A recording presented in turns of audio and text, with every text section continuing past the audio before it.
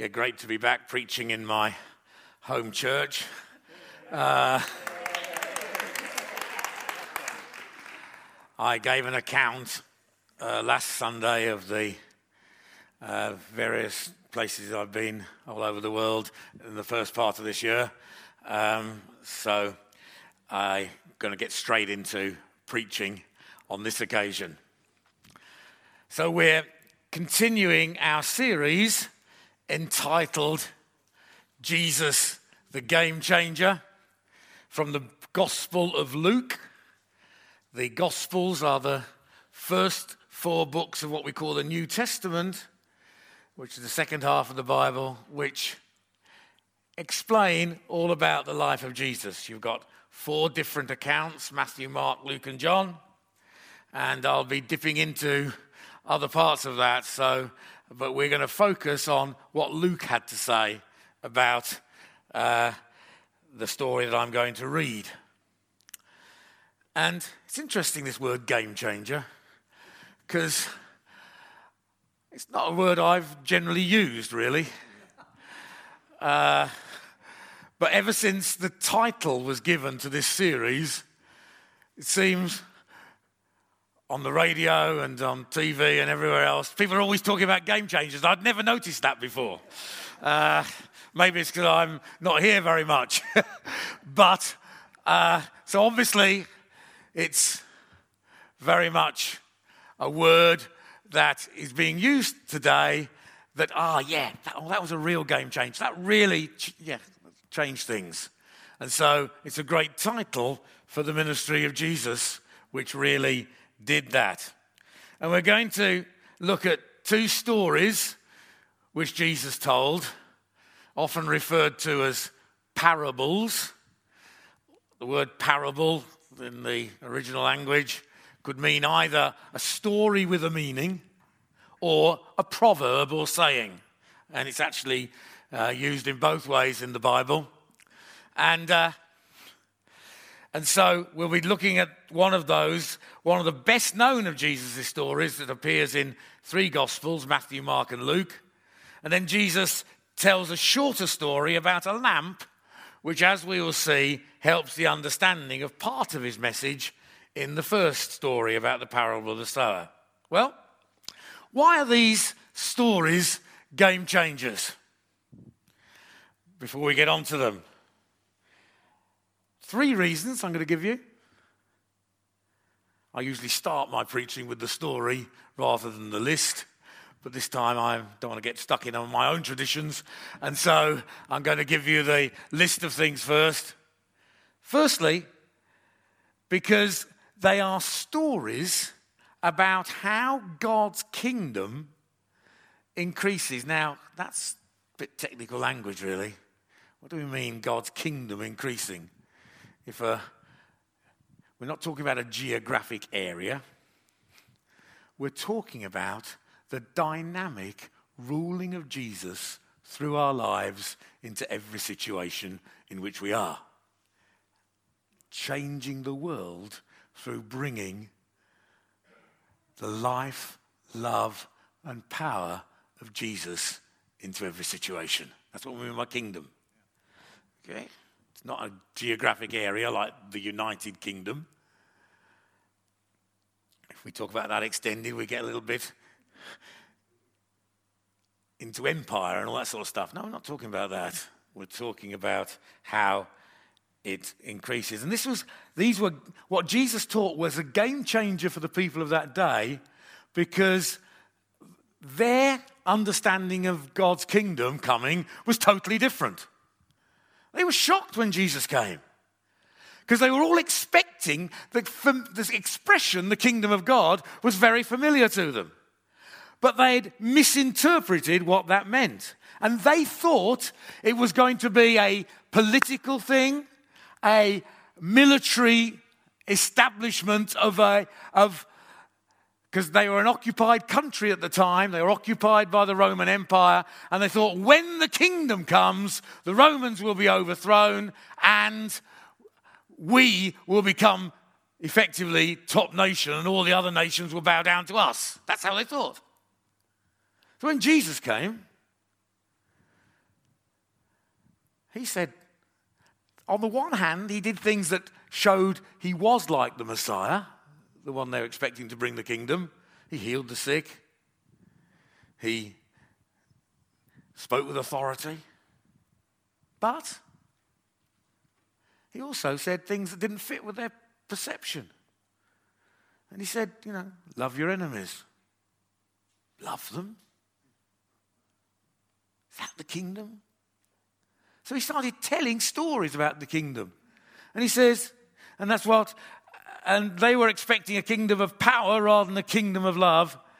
We want to see people saved and brought into the kingdom of love and experience the gracious rule of Jesus now. Now, there's a danger for Christians in some parts of the world to be like that a bit now. They expect political movements to bring the kingdom of God.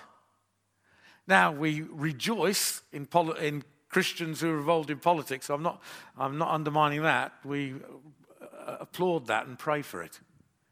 But now, even the word evangelical, which means a Bible-believing Christian, which I love, has now, in some parts of the world, become a political word. And so we can't use it very easily because people will misunderstand what we stand for. And it was a game changer in their thinking. Also, it's a game changer because these stories are optimistic and full of faith. Okay, now you can be optimistic just as some people have a sort of a sunny disposition, they always glass half full people. So it's more than that. It's full of faith that God is working, but because of that, because we're full of faith, these stories are optimistic. And my prayer is that we will be optimistic and full of faith for this next season of Woodside's history as a church, involved towards planting another site in the west while continuing with 2 services here. But thirdly, it's a game changer because these stories are realistic. They show life as it really is. They are optimistic, not triumphalistic. That is, they don't say everything's going to be absolutely fine, because we know we all go through times that aren't fine. Maybe some exceptions here, but all of us, and so we're realistic as well. And so we want you to be realistic about the progress of God's kingdom as well as optimistic. So let's read it. One day, Jesus told a story in the form of a parable, so explained, to a large crowd that had gathered from many towns to hear him. A farmer went out to plant his seed. As he scattered it across his field, some seed fell on a footpath where it was stepped on and the birds ate it. Other seed fell among rocks. It began to grow, but the plant soon wilted and died for lack of moisture. Other seed fell among thorns that grew up with it and choked out the tender plants. Still other seed fell on fertile soil. This seed grew and produced a crop that was 100 times as much as had been planned. When he had said this, he called out, "Anyone with ears to hear should listen and understand." I'll like to call that out at the beginning of this preach as well, Please listen and understand. The disciples asked him what this parable meant. He replied, "You are permitted to understand the secrets of the kingdom of God, but I use parables to teach the others so that the scriptures might be fulfilled. When they look, they won't really see. When they hear, they won't understand," which sounds terribly contradictory. I'll explain that later, okay? This is the meaning of the parable. The seed is God's word. The seeds that fell on the footpath represent those who hear the message, only to have the devil come and take it away from their hearts and prevent them from believing and being saved. The seeds on the rocky soil represent those who hear the message and receive it with joy. But since they don't have deep roots, they believe for a while, then they fall away when they face temptation or testing. The seeds that fell among the thorns represent those who hear the message, but all too quickly the message is crowded out by the cares and riches and pleasures of this life. And they never grow into maturity.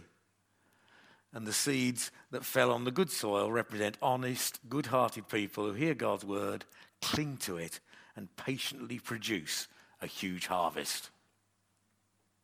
No one lights a lamp and then covers it with a bowl or hides it under a bed. A lamp is placed on a stand where its light can be seen by all who enter the house. For all that is secret will eventually be brought into the open, and everything that is concealed will be brought to light and made known to all.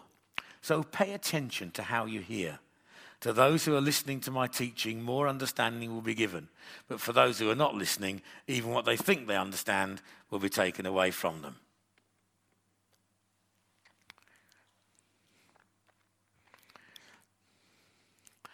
Okay, well, what's the story then?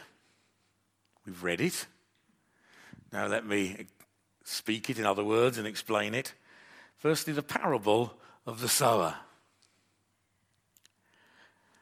Jesus was on a tour of the towns and villages of Galilee in northern Israel, and crowds were following him. Many people had gathered from many of those towns.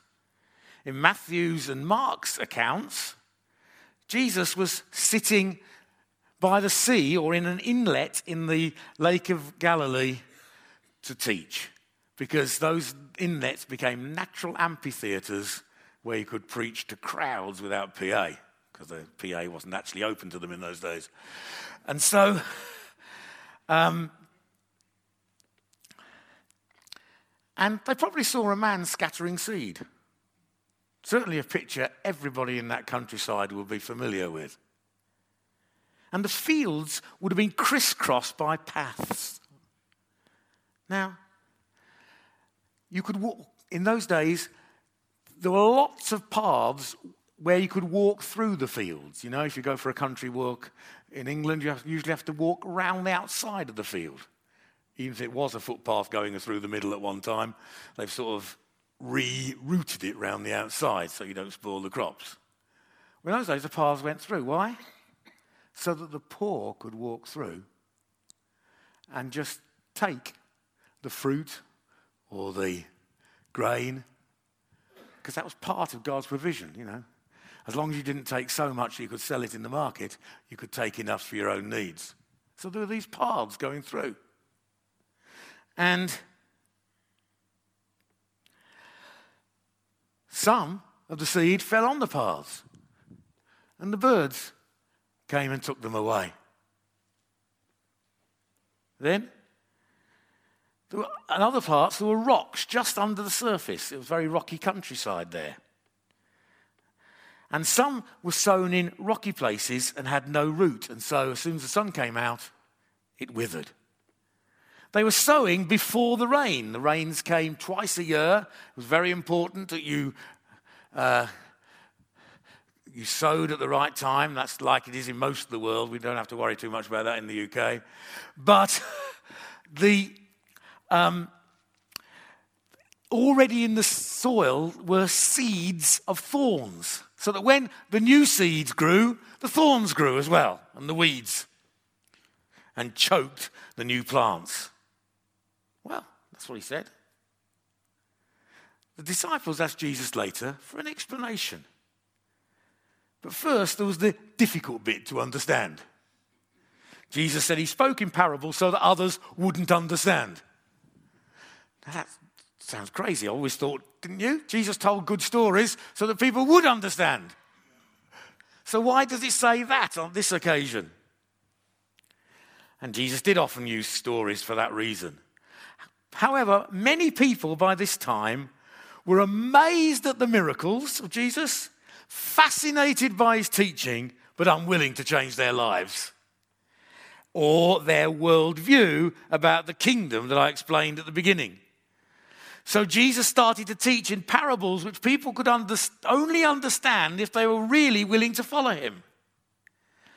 Jesus taught powerful stories to change people's worldview, their whole way of looking at life.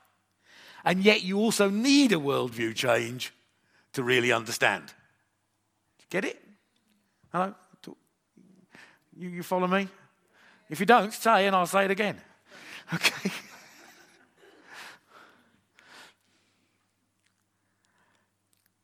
Those who genuinely followed were given an explanation. As you follow, you learn more. That's often the way with Christian faith. You know, you're attracted by it. A saviour who loves you, who wants to change your life, but you don't fully understand everything. And so often you need to take the step, and then you suddenly find it all makes sense as you follow. So what is the parable teaching then? Well, as the Christian gospel, the good news about Jesus and his death on the cross for us that we've heard about, as that's preached around the world, for some people, there's no response.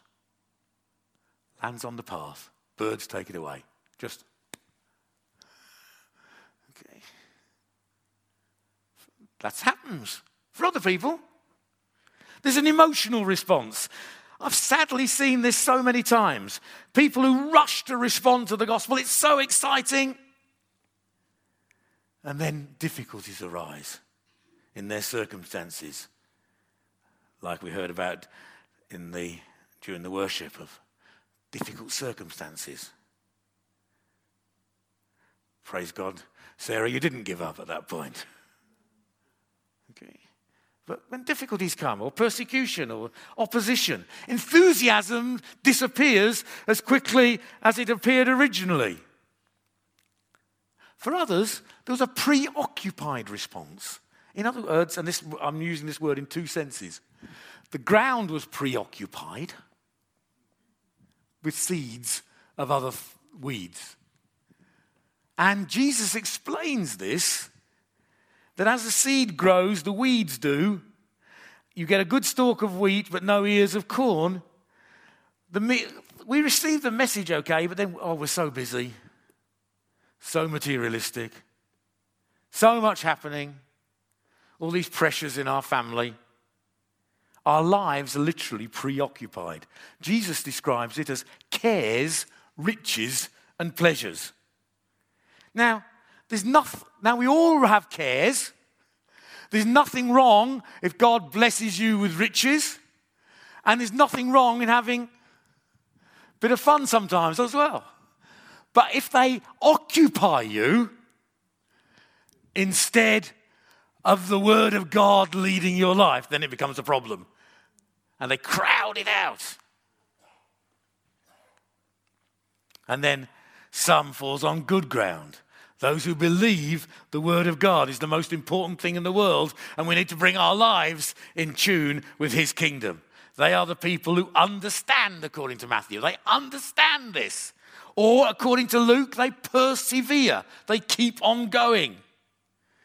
Now, the harvest here is amazing. I've read, because I'm not an expert in ancient agriculture, or modern agriculture for that matter, but I've read that the normal yield in Palestine at that time would have been a yield of 10 to 15 times what was sown. Here, it's 100 times. This is great. This is amazing. This is the result of the Word of God. It produces 100 times.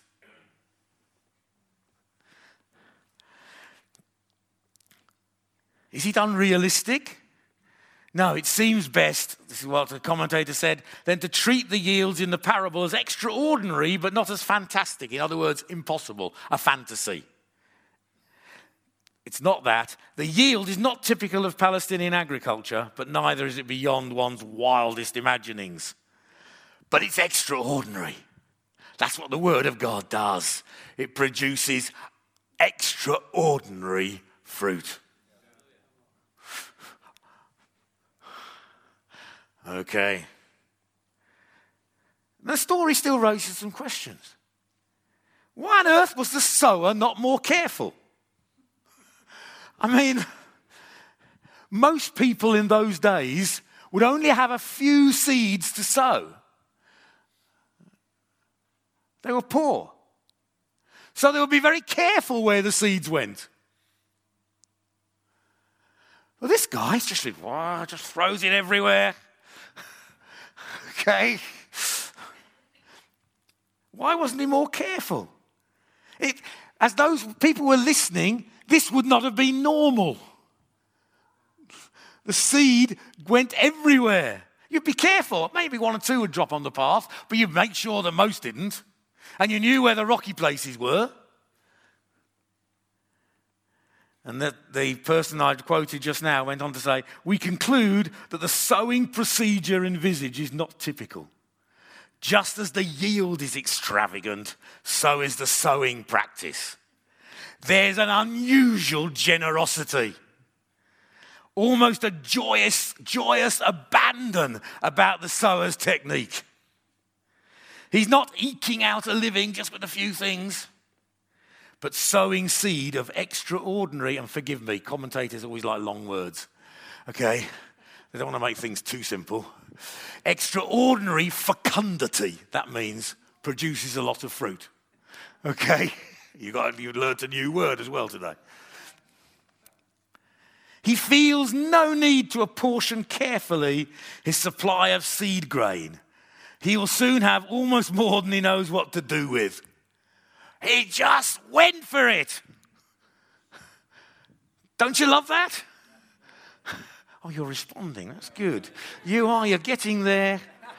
Come on, getting there. I normally preach in places where people do respond, you know. I loved it yesterday when that African-American preacher was preaching. And he was looking for a response.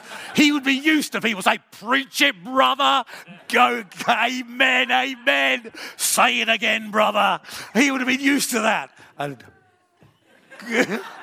he got that. Even when he tried to help them, he said, how many of you travelled here by car?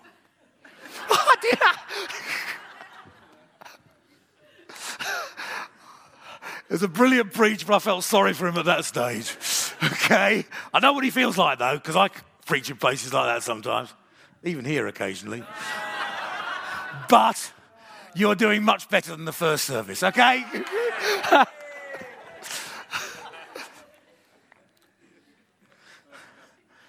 You see, God does this. Today is the day of Pentecost, when we remember when God sent the Holy Spirit to the church. When he did that, he sowed loads of seed. It was amazing. He poured out his Spirit. 3,000 people came to Christ. And for a while, daily, people were added to their number who were being saved.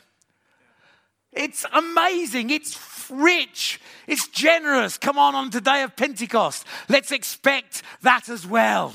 Let's expect the pouring out of God's Spirit, the speaking of God's word, because Pentecost was word and spirit, preached powerfully. You understand? Yeah. Okay. And this parable happens whenever we hear the word of God. It's not just those who are not believers yet. All of us. Many of us have heard the word of God many times. Right now, the parable of the sower is being enacted. For some of you, when is he going to finish? Okay. Some get really excited, but then, life's difficult. Others, start to grow, but then pressures come, cares and riches, choke it. But some of you are good soil, and you're going to produce amazing amounts of fruit. You believe that? Okay. So, what does that mean for what we're about? Church planting across the world, sharing the gospel, making disciples.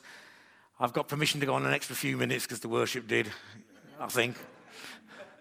Okay. Firstly, you cannot repeal the parable of the sower. Jesus said, this is what the kingdom's like. Sometimes we wish it was otherwise. We wish some of it didn't go on hard ground and the birds take it away. We wish people didn't have an emotional response. It's so painful when people have an emotional response and seem to be so excited and then, whoa.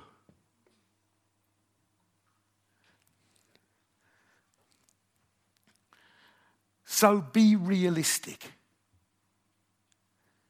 This is what it's always like.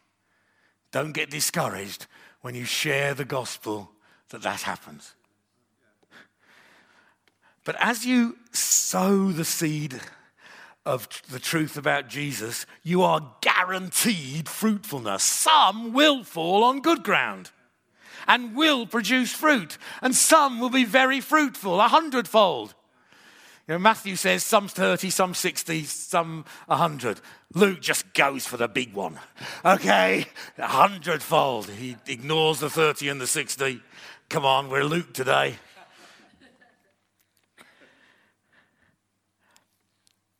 So, the thing is, as you're sharing the word of God, you don't know which will be good ground. So share it abundantly everywhere. Some may get offended. Some may get too busy. Some may buckle under persecution.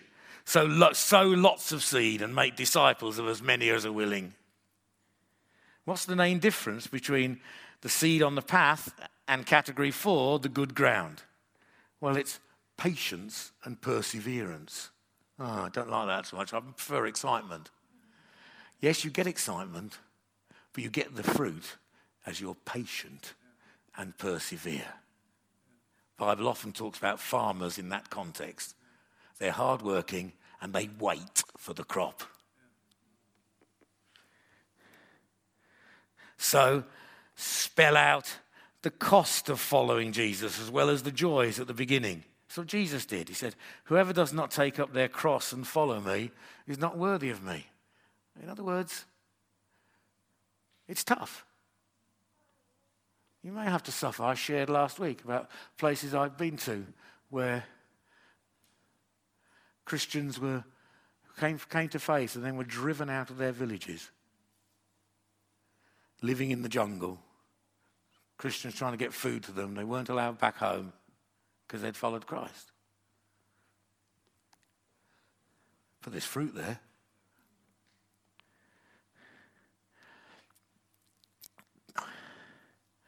Discipleship is a journey. At some point on the journey, people are born again and baptized. And then journey continues. It's a journey before and it's a journey afterwards. We need to persevere on that journey. And discipleship continues through to fruitfulness, growing in understanding and put it into practice. So what sort of soil are you? Don't think about anybody else for a moment. What sort of soil are you?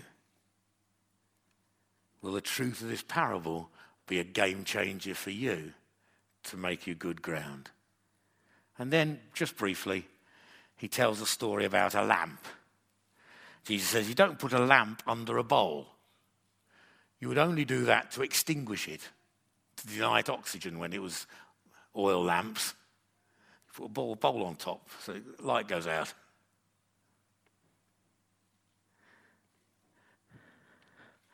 No, you want a light, welcoming house to attract people in. That's what we want to do both in the east and west sites of Woodside in the future. Be a light, welcoming house. In a place where there's no electricity, and you see a lamp burning in a house, you say, I'd be welcome there. I can go there, they're still up.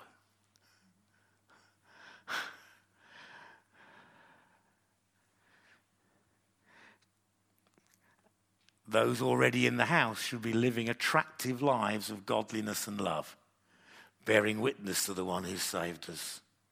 And verse 17 is very important. For all that is secret will eventually be brought into the open, and everything that is concealed will be brought to light and made known to all. Jesus is saying all secrets eventually come out. Negative ones? Seeing that a lot in the news today, aren't we?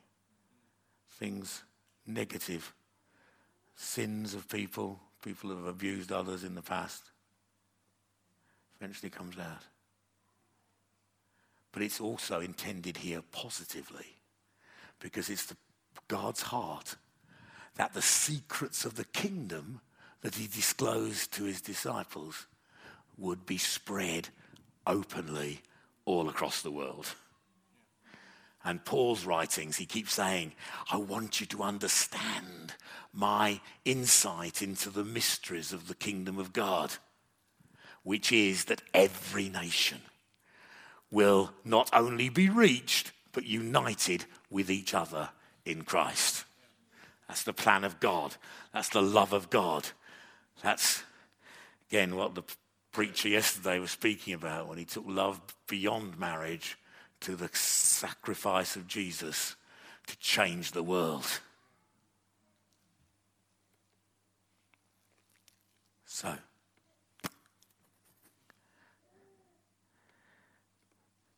we need to apply this conclusion. We need to apply this parable in two ways. Firstly, how do we listen to the word of God? How have you done today? And are we sowing the word of God liberally? Throw it out. Now, you don't do it by confrontational evangelism. That doesn't work now, if it ever did. You know, you do it like Jesus did here. He wasn't being confrontational. He told stories.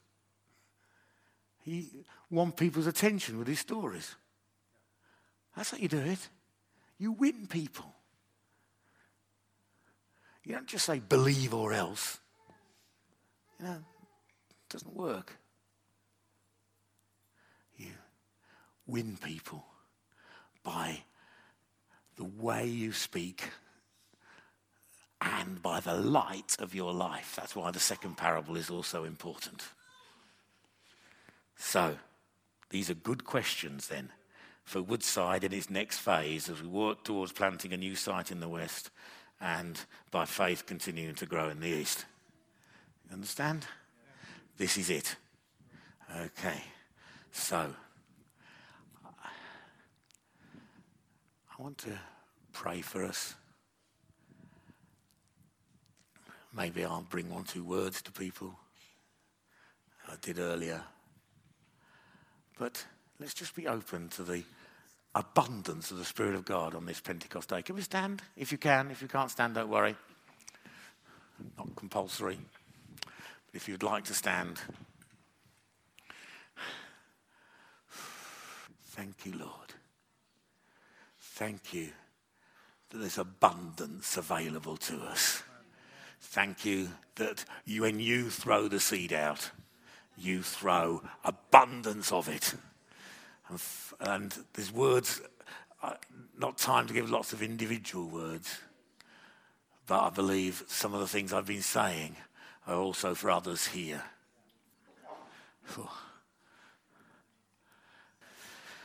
Thank you, Lord. Father, bless us, we pray. Lord, I ask, let us know abundance. Thank you, that's what your word does. We bless your name together. We thank you. In Jesus' name. And all God's people said, Amen. God bless you. And if you want particular prayer, hold on. If you want particular prayer, there'll be people to pray for you for healing or for other things or for financial issues that was being highlighted today.